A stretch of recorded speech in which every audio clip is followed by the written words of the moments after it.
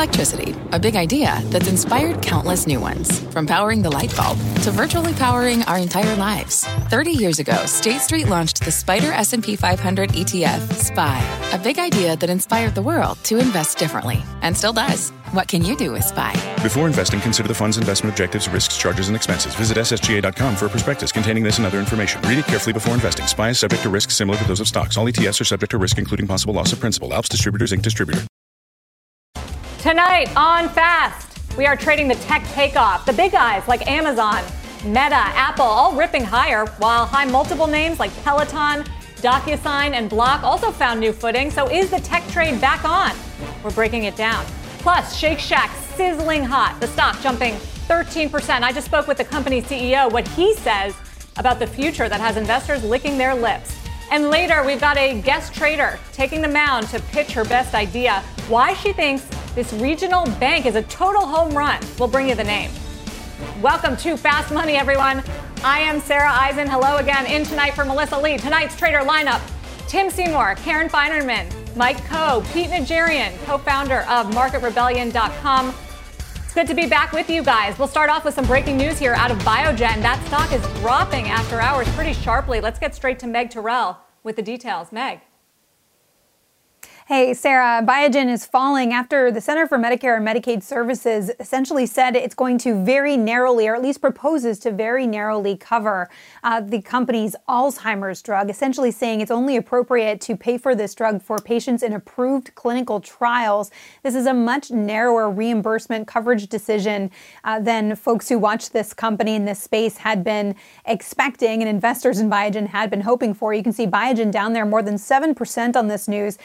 CMS holding a call just now, really explaining its decision, saying while there may be the potential for promise with this treatment, there's also the potential for serious harm to patients. Biogen already out with a response to this, saying the decision will significantly limit patient access to an FDA-approved treatment, especially for underserved patients. Now, Sarah, of course, Biogen's is the first drug and the only drug right now on the market with this in this class of drugs targeting amyloid plaques in the brain, but there are more coming behind it in the pipeline from Eli Lilly in particular. So that stock had taken a small hit on this as well. Quite a surprise, a negative one for Biogen investors right now. Sarah, back to you. Yeah, down about 8.5% after hours. Meg, thank you. Tim, what's your take on the Biogen news? Highly anticipated announcement, not going Biogen's way. Well, Sarah, first of all, a rare treat having you here. Thank you for joining us. And I think this story for Biogen is a story of, first of all, this news announced Aduhelm stock rockets 50%. Ultimately has now traded well through the share price. I think Biogen was around $270 a share when this news was first announced that the FDA had approved this Alzheimer's drug. Great news, obviously an exciting new area of growth, and yet so many questions, so much controversy, lack of convincing data, lack of doctors who are ready to prescribe it and then monitor it, and obviously the price point. So, on some level, this has been an albatross for the stock. And on some level, it's been an albatross for the entire, I would call it like at least the mega cap biotech companies and the IBB overall. So this news, not a big surprise. Interesting that each incremental news flow is actually more negative for the company than if they had even announced this drug. Yeah, I mean, remember when there was that takeout rumor from Samsung, Pete, they were going to buy Biogen, and then Samsung came out the next day and said, actually, no. That's not happening. So here's another blow to the stock and to the IBB, which was, some people thought, a good turnaround trade this year. Pete, what do you make of it? Yeah, absolutely no doubt about it, Sarah. You're 100% right. I was on that night when we had that news and we saw that stock spike to the upside. I started looking at Biogen a little bit closer, and the amazing thing is how inexpensive this stock trades at right now. They've got a great pipeline, and you know all the different categories that you want to put it in. And yet this is a company that just cannot get its footing. And obviously the news tonight, not good. They're pressuring the stock. It's down near 52-week lows. It's actually down close to multi-year lows at this point in time. So it's just amazing. And then you know what? This albatross, as Tim calls it, this is something that's been going on for a very long period of time with so many different companies that have tried to get the cure for, or at least the treatment for, Alzheimer's in any way, shape, or form that they can do that. And unfortunately, once again, this is just tearing up the stock. So It's frustrating, I'm sure.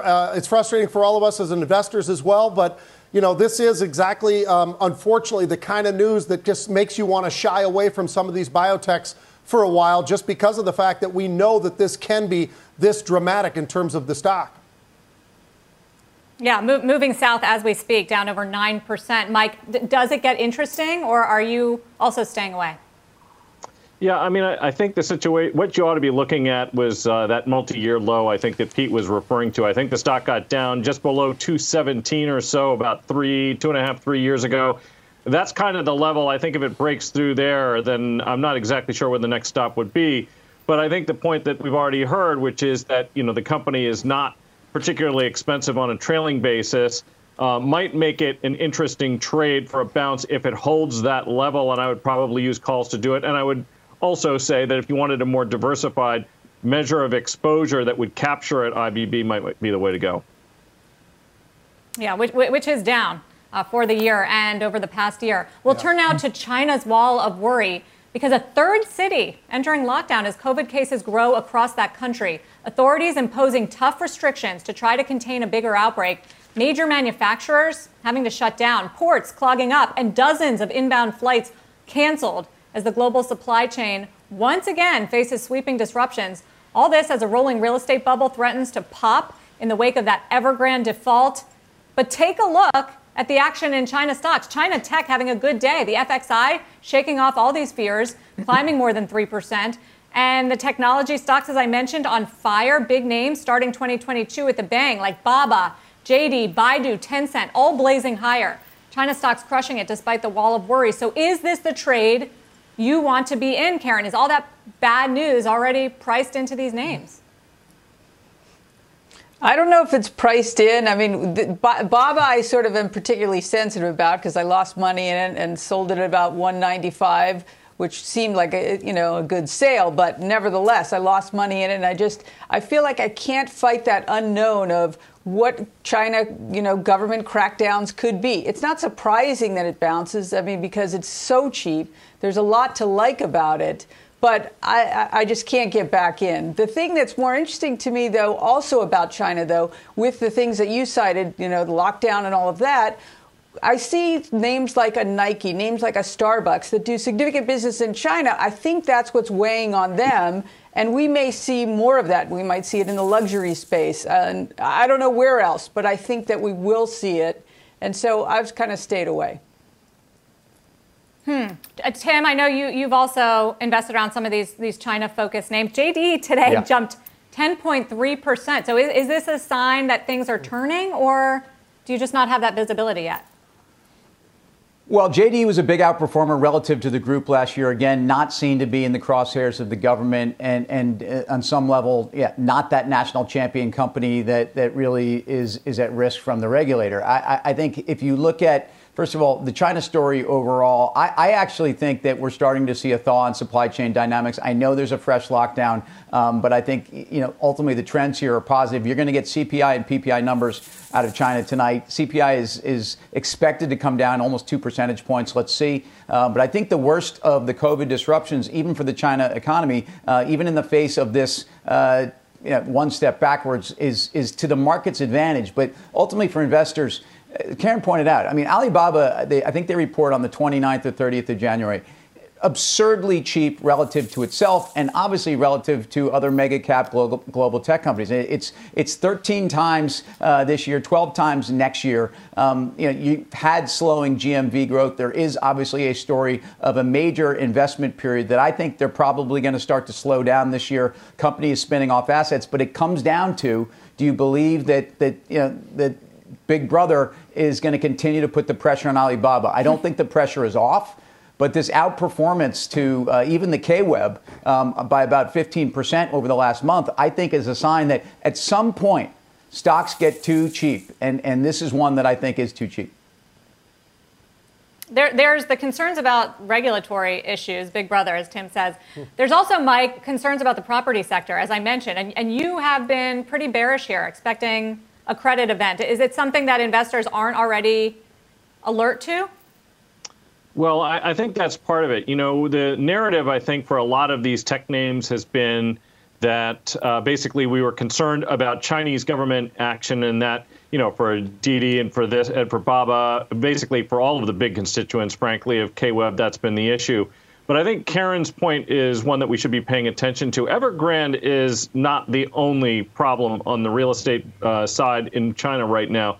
And because there is a lot of exposure to that from sort of that burgeoning middle class, and we have to expect that there's going to be basically some carry-on effects. If you were anticipating, for example, increased market share in China, and that was a big part of your story, then you have to call that into question. And I think that is also a part of the story, at least when we're taking a look at something like Baba. That GMV that Tim was talking about, if we think that that's going to metastasize somewhat and it's going to start hitting Chinese consumers, then everybody who's playing for a really explosive growth story there has to question at least a portion of that assumption. And I think that's part of the story. But I also think that for as long as we don't have clarity on what the Chinese government would do, if you are inclined to make bets here, these are highly speculative. And for many, I think it's a no touch. So 3 out of 3, not into China, not into Biogen. Pete, is it any different from you? Well, the one thing I would say is I view this story actually far more and just almost directly about regulatory issues. And we've seen that play out on multiple times over the last couple of years. And I think that's the frustration as well for the U.S. investors or any of the investors outside of China. It's very disturbing. And it's something that I think a lot of us have to view as, hey, look, it's a no touch in terms of investing. I think it is a touch in terms of trading. And Mike and I, being options guys, that's what we do on a day in and day out basis. It's option trading all the time. And I can tell you this, after everything that we have seen over the last couple of weeks where everything is really, really short term in duration of what they're buying right now, Sarah, everything's a week out, 2 weeks out, maybe all the way out to 3 weeks. Now today, in the last couple of days, we've actually seen some interesting option paper in there in the FXI where they're actually going out to May, and in Melco where they actually went out a full year. So buying a little bit of extra time to try to buy time to see, will this actually play out to the upside? So from that perspective, I am in, but I'm only in calls. I am not in any stocks in China. All right, 1 out of 4 then. Here's the counter argument, Tim, and I'll throw it at you. So these stocks have gotten really beaten up on the regulatory concerns, on the property concerns. But when it comes to the lockdowns and the China zero tolerance policy for COVID, which is really what's been weighing on its growth rate, if you think that Omicron is the final chapter of this pandemic, like we pray and we hope, and a lot of experts are saying that then eventually China's got a big reopening story to come here, because they have locked down in a way nobody else has and held back their growth rate. And that could be a really bullish factor. I agree. And I'm claiming to be 2 out of 4. So not just Pete. I feel like I was saying that, look, I think you have a case here where a lot of the worst is over. Good. So you just pushed me over the top, Sarah. All right. I'm taking credit for at least being on the wrong side of this, because no, it's okay. And I think this is a case where we have seen China. Look, remember in the summer or June, July of 2020, remember, Nike was giving us their outlook from China and how they were starting to see things turn. Starbucks was doing the same. I agree. Like, I think the travel mobility issues, by the way, Pete mentioned Melco. I mean, those are not reasons. So the immobility right now is a reason to buy these stocks. And you're not buying them if you're worried about license renewals. And again, I don't think they're going to go after Melco. I don't think they're going to go after even Las Vegas. I don't think they're going to go after any of them. So I can't necessarily ultimately judge that. And that is a calculus that I think a lot of investors are very fearful of. But at this point, I also think that U.S.-China relations are going to remain tense. But I think there's a lot that the two sides are going to focus on in the next 6 months, including COVID, including climate change. And I think there's an opportunity for that to get better. The technical issues around trading the market and a lot of U.S. stocks, a lot of Chinese ADRs folding up shop here, like China Mobile, and you can only now buy it over there. That's a big issue. And I think there's still a lot of consternation there. Let's turn back to the U.S. because it wasn't just China tech stocks. Tech stocks overall were on a tear today. The NASDAQ gaining nearly 1.5%.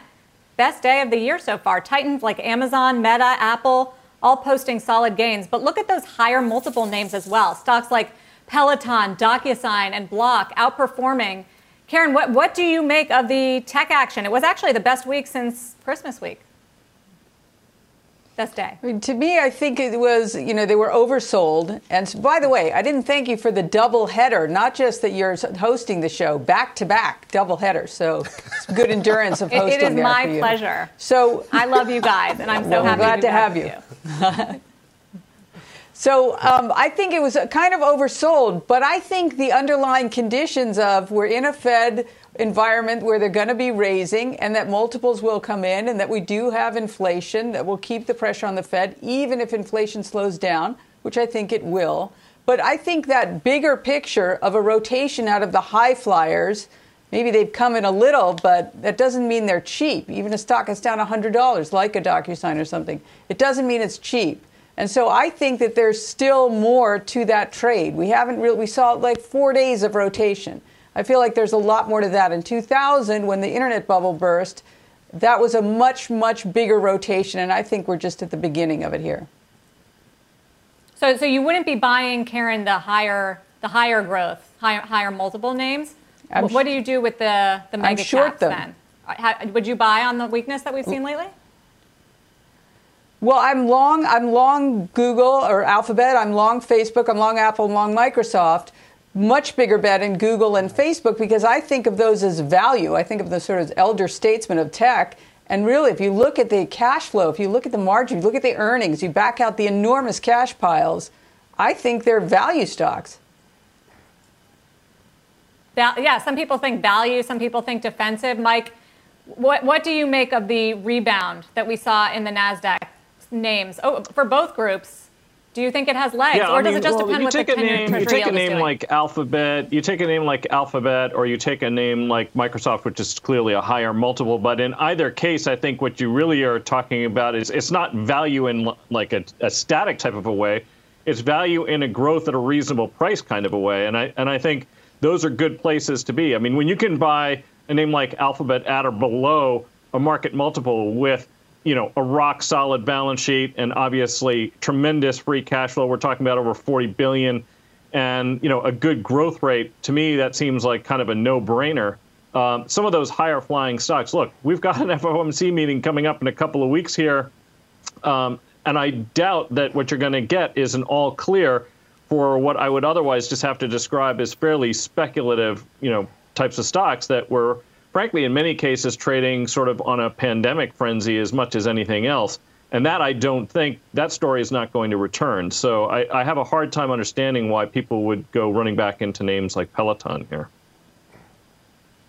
Well, despite today's tech turnaround, our next guest is warning that the market isn't out of the woods just yet. Tony Dwyer is Canaccord Genuity's chief market strategist. Tony, it's nice to see you. And it's interesting because I don't usually think of you as very cautious. I think of you as very bullish generally and optimistic as a strategist. So what's different now for you? Yeah, I like to wake up that way. And if you look at over the longer term, I still am that way. Ultimately, Sarah, as you know, the market correlates to the direction of earnings. And unless you go into a negative economic backdrop, that direction is positive. So ultimately, as long as the Fed hasn't inverted the curve and shut down the availability of money, you do want to be a buyer. The question is, when do you not necessarily want to chase? And as you know from the Closing Bell, it's nice to have you on both shows. As you know from that show, we found that when the S&P 500 is up 25% in a calendar year since 1980, it's always, each time it's had, it can always be different this time, but each time it's had a correction. It's a median 5.2% correction early in the year. So our whole tactical policy into this year was to get the market to come in a little bit and maybe attack it as it got oversold using some of our key indicators. Are we at that point yet? Did it get oversold? No, it didn't, Sarah. So we're down 2%. So your median gain is down 5.2%. What we use is, I say very openly to the team, as they know for over the years, I use the percentage of S&P 500 components above the 10-day moving average as a guide. That didn't get oversold despite how bad it felt yesterday morning. And I use the VIX. I use a 10-day rate of change on the VIX. And when it gets over 50, there's too much volatility. I know Pete and I have talked about this one before. So, you can get a bounce. Clearly, you're getting an oversold bounce. I think this whole story on rates has become very interesting. Somehow the market participants or people like me come on TV, and the Fed, who is yet to stop actually buying bonds, is going to raise rates 4 times And even though they're still buying bonds, in the middle of the year, people were saying that they're going to start dwindling down the balance sheet. Now, maybe that can happen. But if you're going to start they're talking about it. The balance sheet, why would you still be buying bonds 2 or 3 months in front of that? So later in the year, they may. So my whole point is I think that expectations about the Fed have maybe gotten a little bit ahead of themselves, which allowed for an oversold bounce in some of these tech names. So what do you do with all of this volatility and the uncertainty on rates, where yields are moving, and with, as you say, more downside ahead because of some of the levels on the VIX? Where do you want to be? Well, if you're looking for a 5% downside, you don't play the downside. It just means that if you do have cash to deploy, you wait. And as you know, from honestly, back in October in the closing bell, our whole theme is banks, tanks, shanks, and cranks, which is the financials, the industrials, the materials, and the energy. Now, they've become extended. We've also found that over the course of the last 2 years, and actually you got to go all the way back to the Great Recession to make it to look at it again. But when the Russell 1000 value has outperformed the Russell 1000 growth to this degree on a 10-day rate of change, it reverses. And that happened yesterday, carried forward to today, and it could continue for a little bit.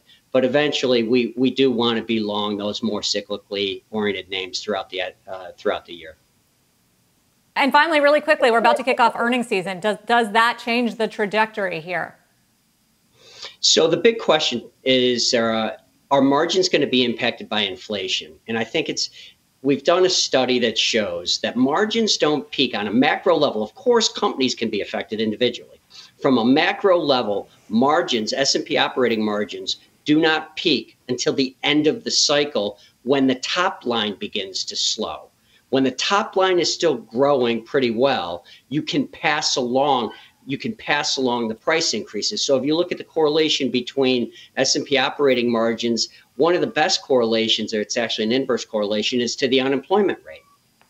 When unemployment rate peaks or bottoms and begins to lift, it means that people are going to spend less money. That shortfall in revenue ultimately leads to a compression of margins. But until then, I think we should get upside in earnings, not just from too much expectations of margin pressure, but also the impact of buybacks.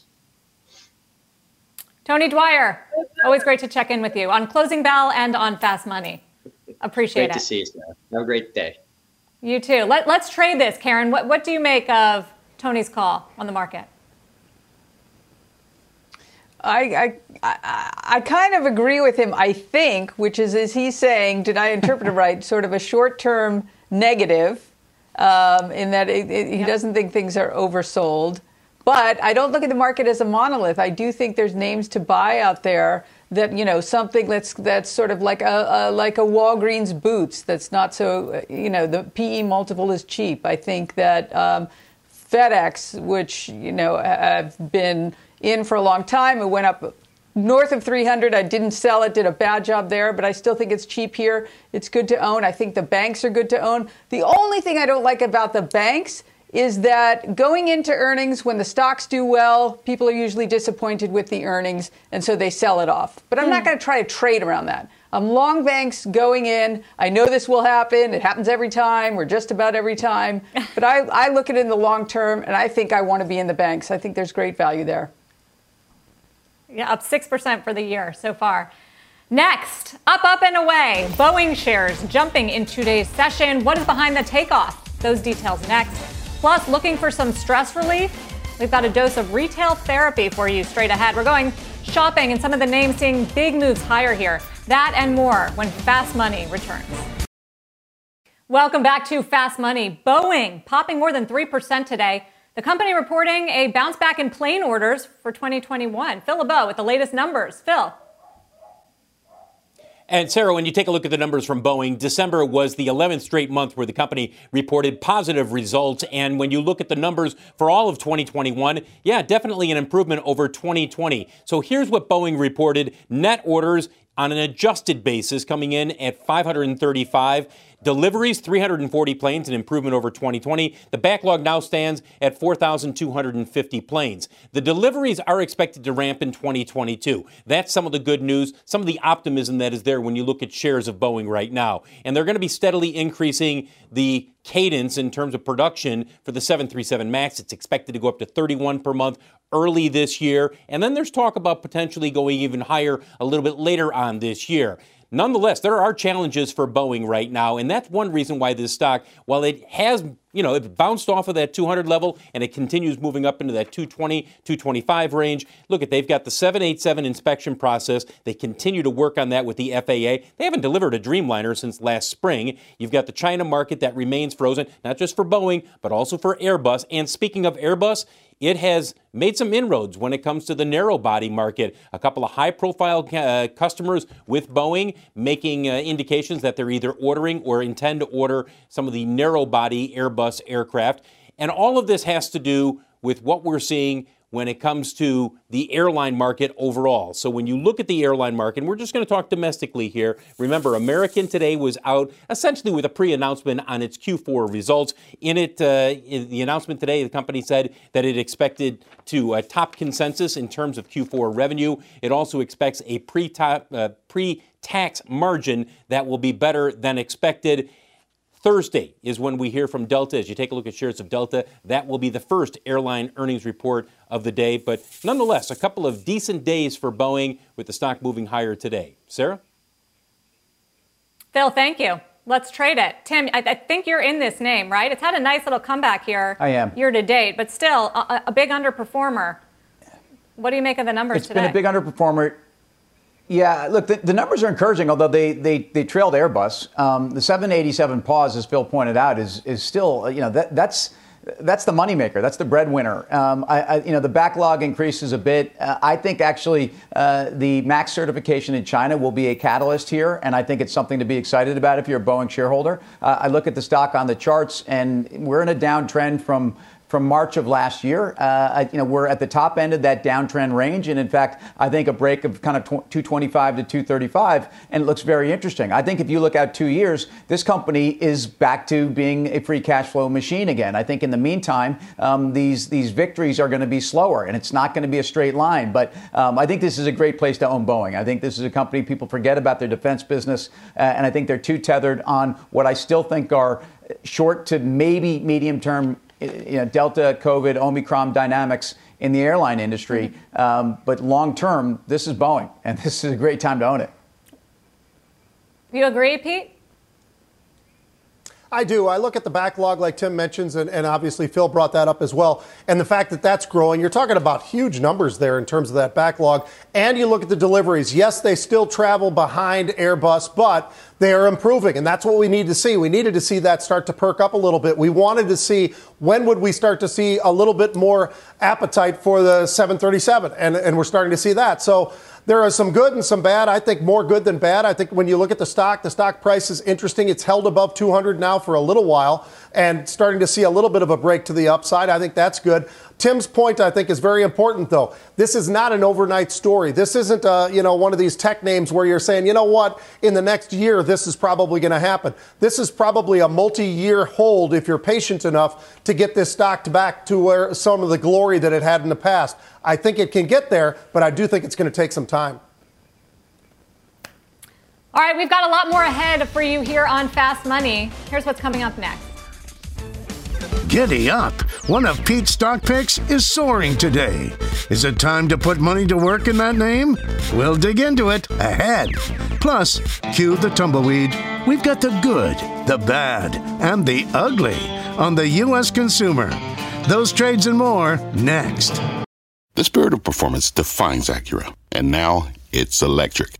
Introducing the all-electric ZDX, Acura's most powerful SUV yet. While what powers their cars may change, the energy that makes Acura never will. Crafted using the same formula that brought them electrified supercars and multiple IMSA championships, the ZDX has track-tested performance that packs an energy all its own. With a premium Bang & Olufsen sound system and up to 313-mile range on a single charge, and a Type S variant with an estimated 500 horsepower, The ZDX is everything they said electric could never be. It was built with the driver in mind, just like Acura's been doing since the beginning. We could talk all day, but the only way to experience this electric performance is to drive it yourself. Unlock the energy and order yours at Acura.com. What does it mean to be rich? Is it having more stories to share or time to give? Is it being able to keep your loved ones close or travel somewhere far away? At Edward Jones, we believe the key to being rich is knowing what counts. Your dedicated financial advisor will take a comprehensive approach to your financial strategy to help support what truly matters to you. EdwardJones.com/findyourrich. Edward Jones, member SIPC. Welcome back to Fast Money. Check out shares of Shake Shack jumping more than 13% today after the company upped its guidance for Q4 revenue. I did just speak with CEO Randy Garutti on Closing Bell, who was at the much-watched ICR conference. Here's what he had to say. We've had this strong, consistent, slow recovery through COVID, and it really peaked in the Q4. And, anybody who's been around New York and doing things in fourth quarter, things just were starting to move again. For more on the other headlines coming out of the Consumer ICR conference, let's get to Courtney Reagan. Hi, Courtney. Hi, Sarah. Yeah, so this annual conference is the one where specialty retail and consumer companies gather with the investor community. And because of the timing of this, a lot of them pre-announce results from the holiday quarter to be able to discuss them. So shares of Abercrombie, a big winner today, up almost 8%. The retailer said supply chain issues meant it didn't have enough inventory to match strong shopper demand over the holidays, leading to lost sales opportunities. But now that the merchandise is available, it's seeing sales accelerate. So while preliminary expectations for the quarter are short of consensus, investors like what's happening now for that mall retailer, recapturing potentially some of those lost sales. Like Abercrombie, American Eagle Outfitters is sharing store resources where possible when there are staffing issues due to the Omicron COVID outbreak. So while AEO forecasts its holiday quarter sales to be up mid to high teens instead of the 21.5% analysts project, investors were comforted by the CFO's comment that the Omicron issues will at least be short-term in their opinion, and as a result, they upped the 2023 full-year revenue expectations. Discounter Big Lots, however, a little less rosy about what's going on. It's seen traffic and sales slow since early January due to Omicron and weather. Shares of Big Lots down about 1.5%. And Sarah, of course, that's a retailer that does rely more on in-store traffic than its e-commerce sales as sort of one of those off-price discounters. Courtney, thank you for rounding it all up for us. Let's trade it. Karen, on retail, I turn to you, and maybe that's the distinction on who's getting hurt by Omicron, how much you rely on stores and traffic, because in Lulu's warning yesterday, Lululemon, that's what they were blaming, capacity constraints and staffing around some of the stores, not necessarily consumer weakness. Right. And I thought that was really interesting because Lulu is good at online. So you thought, all right, that could be somewhat of a ballast for them. So for them to guide to the low end, they must really have some trouble in the retail stores. So that is going to be a problem for a lot of retailers that rely so heavily on that. My biggest retail position is in Target, that I hope, given what they were able to do during the pandemic, to become really a e-commerce business as well. They had already started that before the pandemic hit, but that accelerated it. So to me, Target is my biggest retail position. I like it because it is a below market multiple, but I think it's well situated either in an Omicron or a reopen. Walmart as well, but Walmart's more expensive. So that's kind of where I have most of my e-commerce bets, some in Capri. I wonder, though, if China lockdown is a little bit of a headwind for luxury there. So that's something to worry about. But I still like Target. Probably with Pete on this one. Pete, I was just going to say, Pete, are you still a Target lover, too?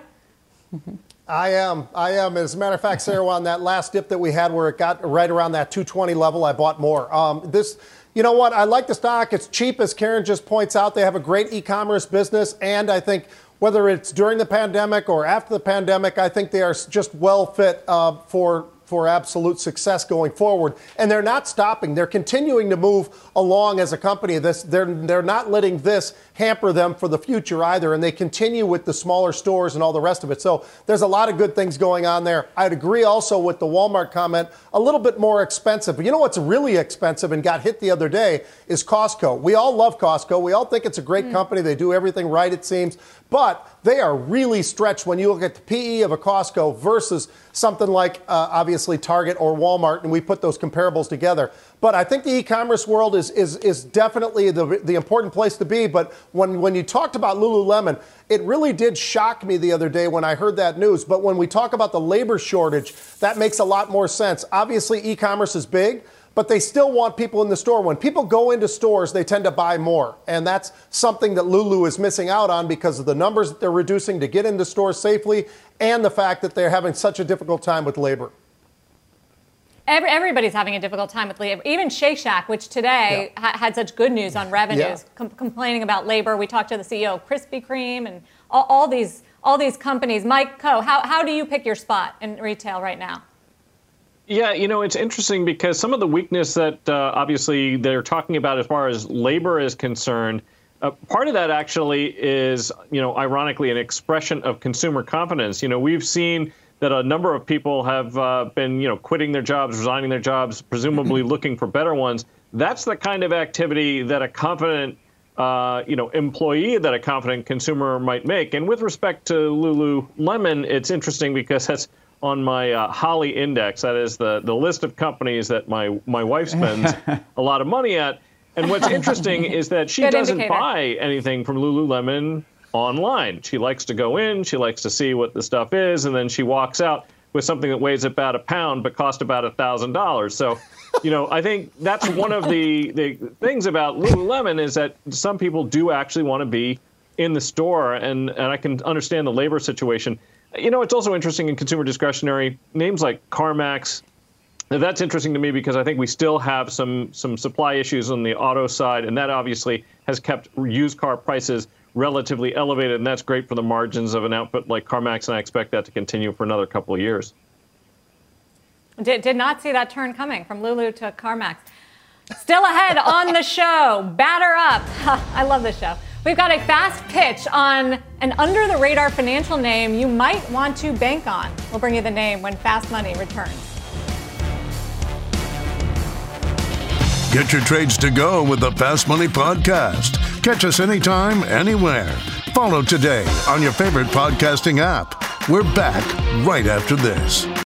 Summer, the best time of year, usually doesn't come with a great deal. Soaring temperatures come with soaring prices. But what if there's another way? With IKEA, your summer plans can last longer than 2 weeks of vacation and be more affordable. Here, everyone can have lounge chair access, no reservations needed. From affordable outdoor furniture to stylish accessories, we have all the essentials you need to soak up summer in style, no matter the size of your space. Start planning a better summer with IKEA. It's your outdoor dreams inside your budget.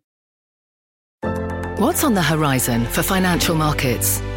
At PGIM, it's a question that over 1,400 investment professionals relentlessly research in pursuit of your long-term goals.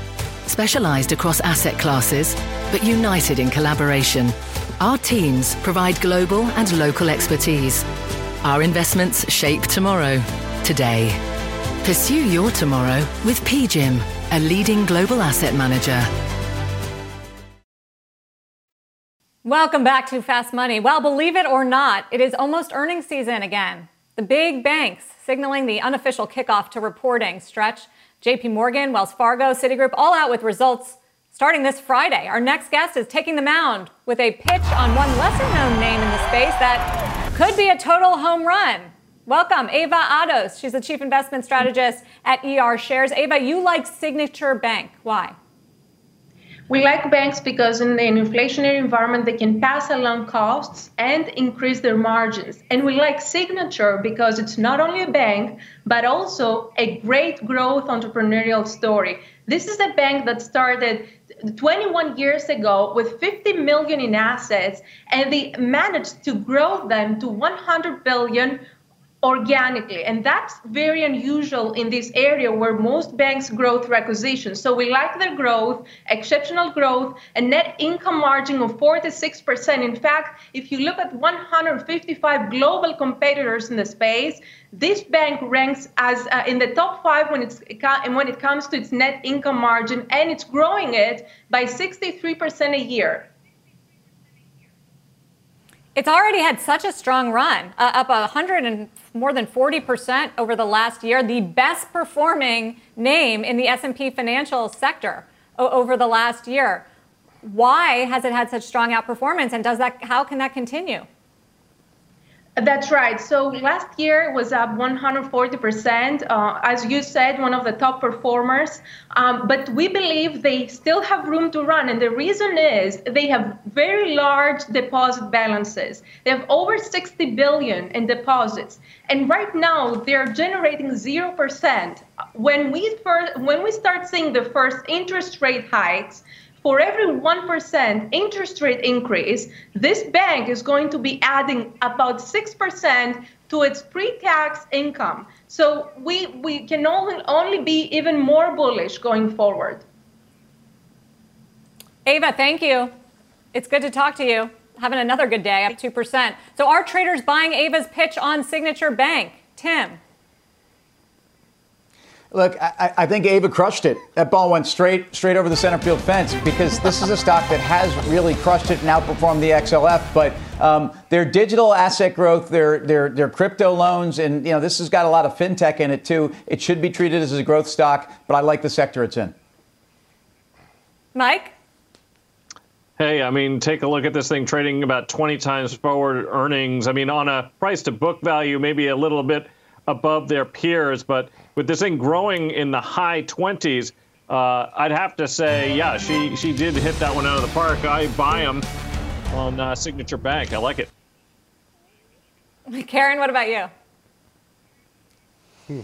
I'm going to, even though I'm a value investor, and this is hardly value, but there is value there, it's just not cheap, I'm going to buy, and then that is my illegible signature.